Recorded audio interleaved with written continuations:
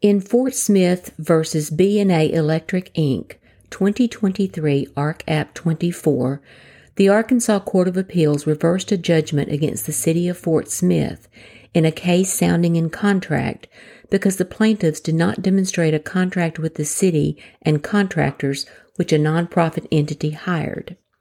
Judge Brown reasoned, despite the items listed by appellees to prove an alleged agency relationship between the city and RVSC, River Valley Sports Complex, Inc., there was no evidence or testimony by any of the parties that RVSC was indeed the city's agent.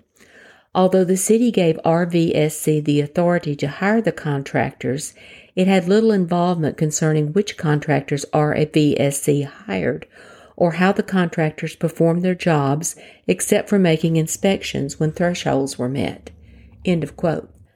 This case arose from an uncompleted construction project of a sports center, which was never concluded. Quote, Webb of RVSC testified that RVSC hired the contractors, that the contractors answered to RVSC, and that RVSC was responsible for paying them.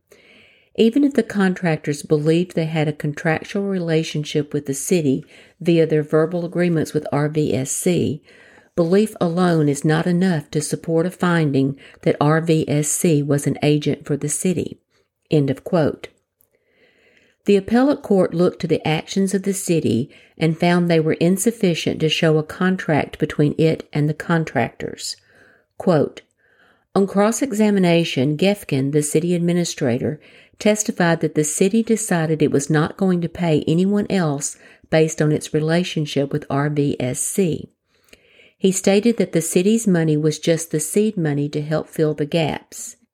He said that the sports complex was a collaboration in which the city contributed $1.6 million and RVSC was to achieve donations of $3 million through contributions or direct funding, that RVSC was not a project manager, and that the city did not hire the contractors. He testified that it was in the scope of the business plan for RVSC to have money to hire contractors and that RVSC was on the hook to make the payments. He indicated that surety bonds are never a requirement, but it is the proper thing to do. However, he stated that the board of directors decided to go forward with what was unconventional. He said that he did not dispute that the contractors performed the work for which they sought payment, but that the city had no intention of paying them. He said that the city found out that RVSC had no funds, but that was not the original plan as he understood it. He admitted that there is enough money left in the city's budget to pay the contractors. On cross-examination by RVSC, Gefkin stated that he recommended to the board of directors in December 2016 that the contract with RVSC be terminated. He said that RVSC's notice of withdrawal came on February 3rd. On recross, Gefkin stated that he would like for RVSC to honor the contract it had with the contractors it hired. He denied that the contractors provided goods and services to the city, but contended they did so for RVSC. He admitted that the city was going to own the complex. End of quote.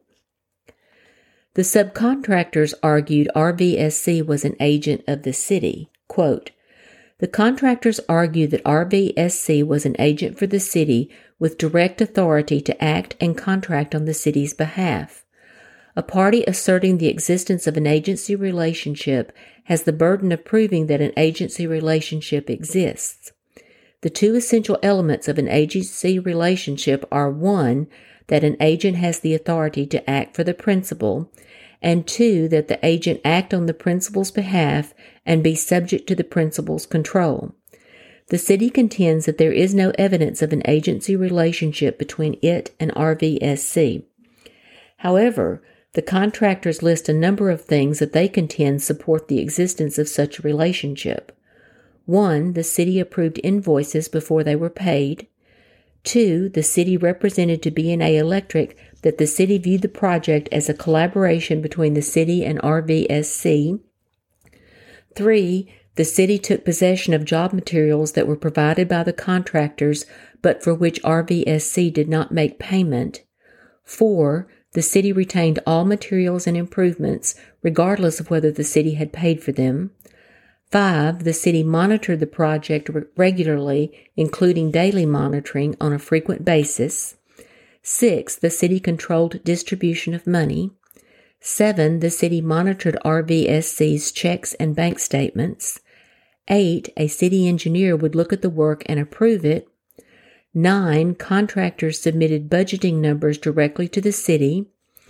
10. Contractors and the city worked together to incorporate contractor figures into the city's resolution and agreement. 11. The city chose to waive any performance bond and rely directly on the budget numbers provided by the contractors. And 12. A city employee and a city auditor met directly with contractors to review the work of the contractors. End of quote, end of decision.